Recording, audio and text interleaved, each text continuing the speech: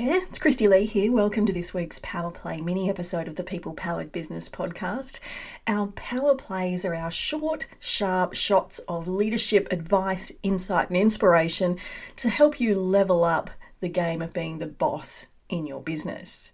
Now, in today's Power Play episode, I have a bit of a direction for you, and that is, please stop micromanaging your people. It's bad for you, it's bad for them, it's bad for your business. Recently, surveying a list of business owners, I was asking them what their challenges were, and the trap of falling into micromanagement came up a lot more than I expected. And I thought it was really interesting that business owners so easily land in the world of micromanaging their people. And I'm wondering whether you've been guilty of that. I think we all, as entrepreneurs and business owners, do easily fall into the trap of micromanagement. And I'm going to give you a little love slap here and tell you why. And I'm speaking from experience because I have done this myself. We, entrepreneurs and business owners, may tend to sometimes be control freaks. Sound familiar? Because we know we could do it better, faster. We'll do it right. There won't be any issues. Sometimes our control freakness leads us to micromanaging our people, which is bad. Other reasons that we might slip into micromanagement is a lack of trust in our people. And I see this with some of the teams that I work with that are micromanaging a particular staff member, and it's because they don't trust that person to do the job. Problem is, the more you do that, the worse it gets, and I'm going to go through that in a moment. Sometimes we micromanage because we are perfectionists, and I see this in particular personality types specifically, where everything has to be just so and to a certain level, which is fine to have high standards, but if you know a perfectionist, or if you are a perfectionist, you will know that they can really easily get caught in their own way by being a perfectionist. And these people find it very hard to let things go and therefore micromanage a lot.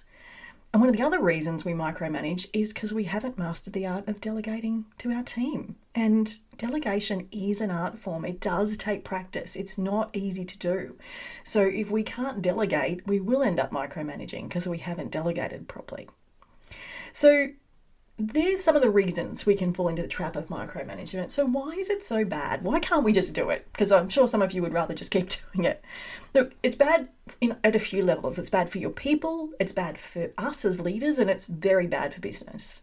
When we look at our people, when we're micromanaging them, we're telling them that we don't trust them. And people don't feel good if they don't feel trusted. Micromanagement immediately stifles any form of creativity because people don't have scope to think for themselves. They don't have scope to come up with new ideas.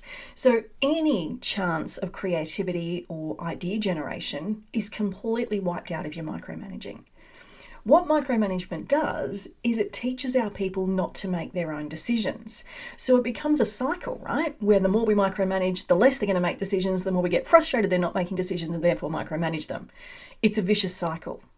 Micromanagement stalls anyone's growth in their role because there's no room to move. There's no room to try something new and to develop. And most importantly and most frustratingly, it teaches our people to rely on us. So they never do anything for themselves. And again, that cycle continues, right? Where they're constantly relying on us. So it's bad for them for all of those reasons. But it's also bad for us as business owners because we will always be the bottleneck in our business if we are micromanaging. Now, if you've ever found yourself being the bottleneck in your business, and if you are a business owner, I challenge you to say that you've never found yourself as the bottleneck. Right now, my hand is up high. I am absolutely the bottleneck in my business right now. So we're always going to be the bottleneck if we're micromanaging. We can never get out of the weeds to do the work that we're really needing to do in our business, the higher value work, our genius zone work. If we're micromanaging, we won't have a chance to do any of that. As I mentioned earlier, micromanaging erodes trust. If you are a micromanager, you will never build trust with your team.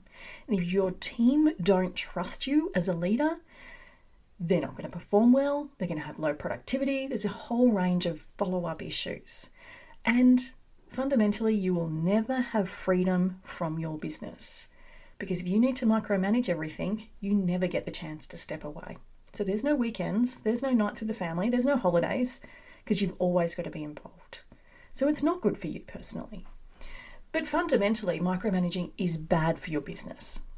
It is absolutely going to stifle growth in your business, because anything that is totally reliant on you can only ever get so big.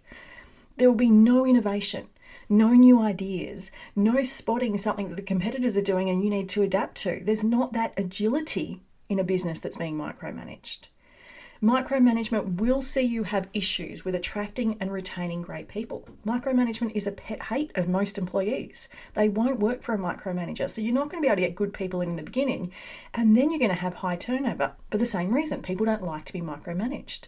You've got productivity issues, you've got morale issues. It goes on. And the more you micromanage, the worse it gets. So sometimes people micromanage more to try and work a way out of it. It gets worse. So today's message is simple. Stop micromanaging. If you know you're guilty of this right now, just pick one thing that you can do today to start to step away. Maybe it's delegating something. Maybe it's releasing the reins on a particular part of a project, or something that's really simple that you know you don't need to be touching day in and day out.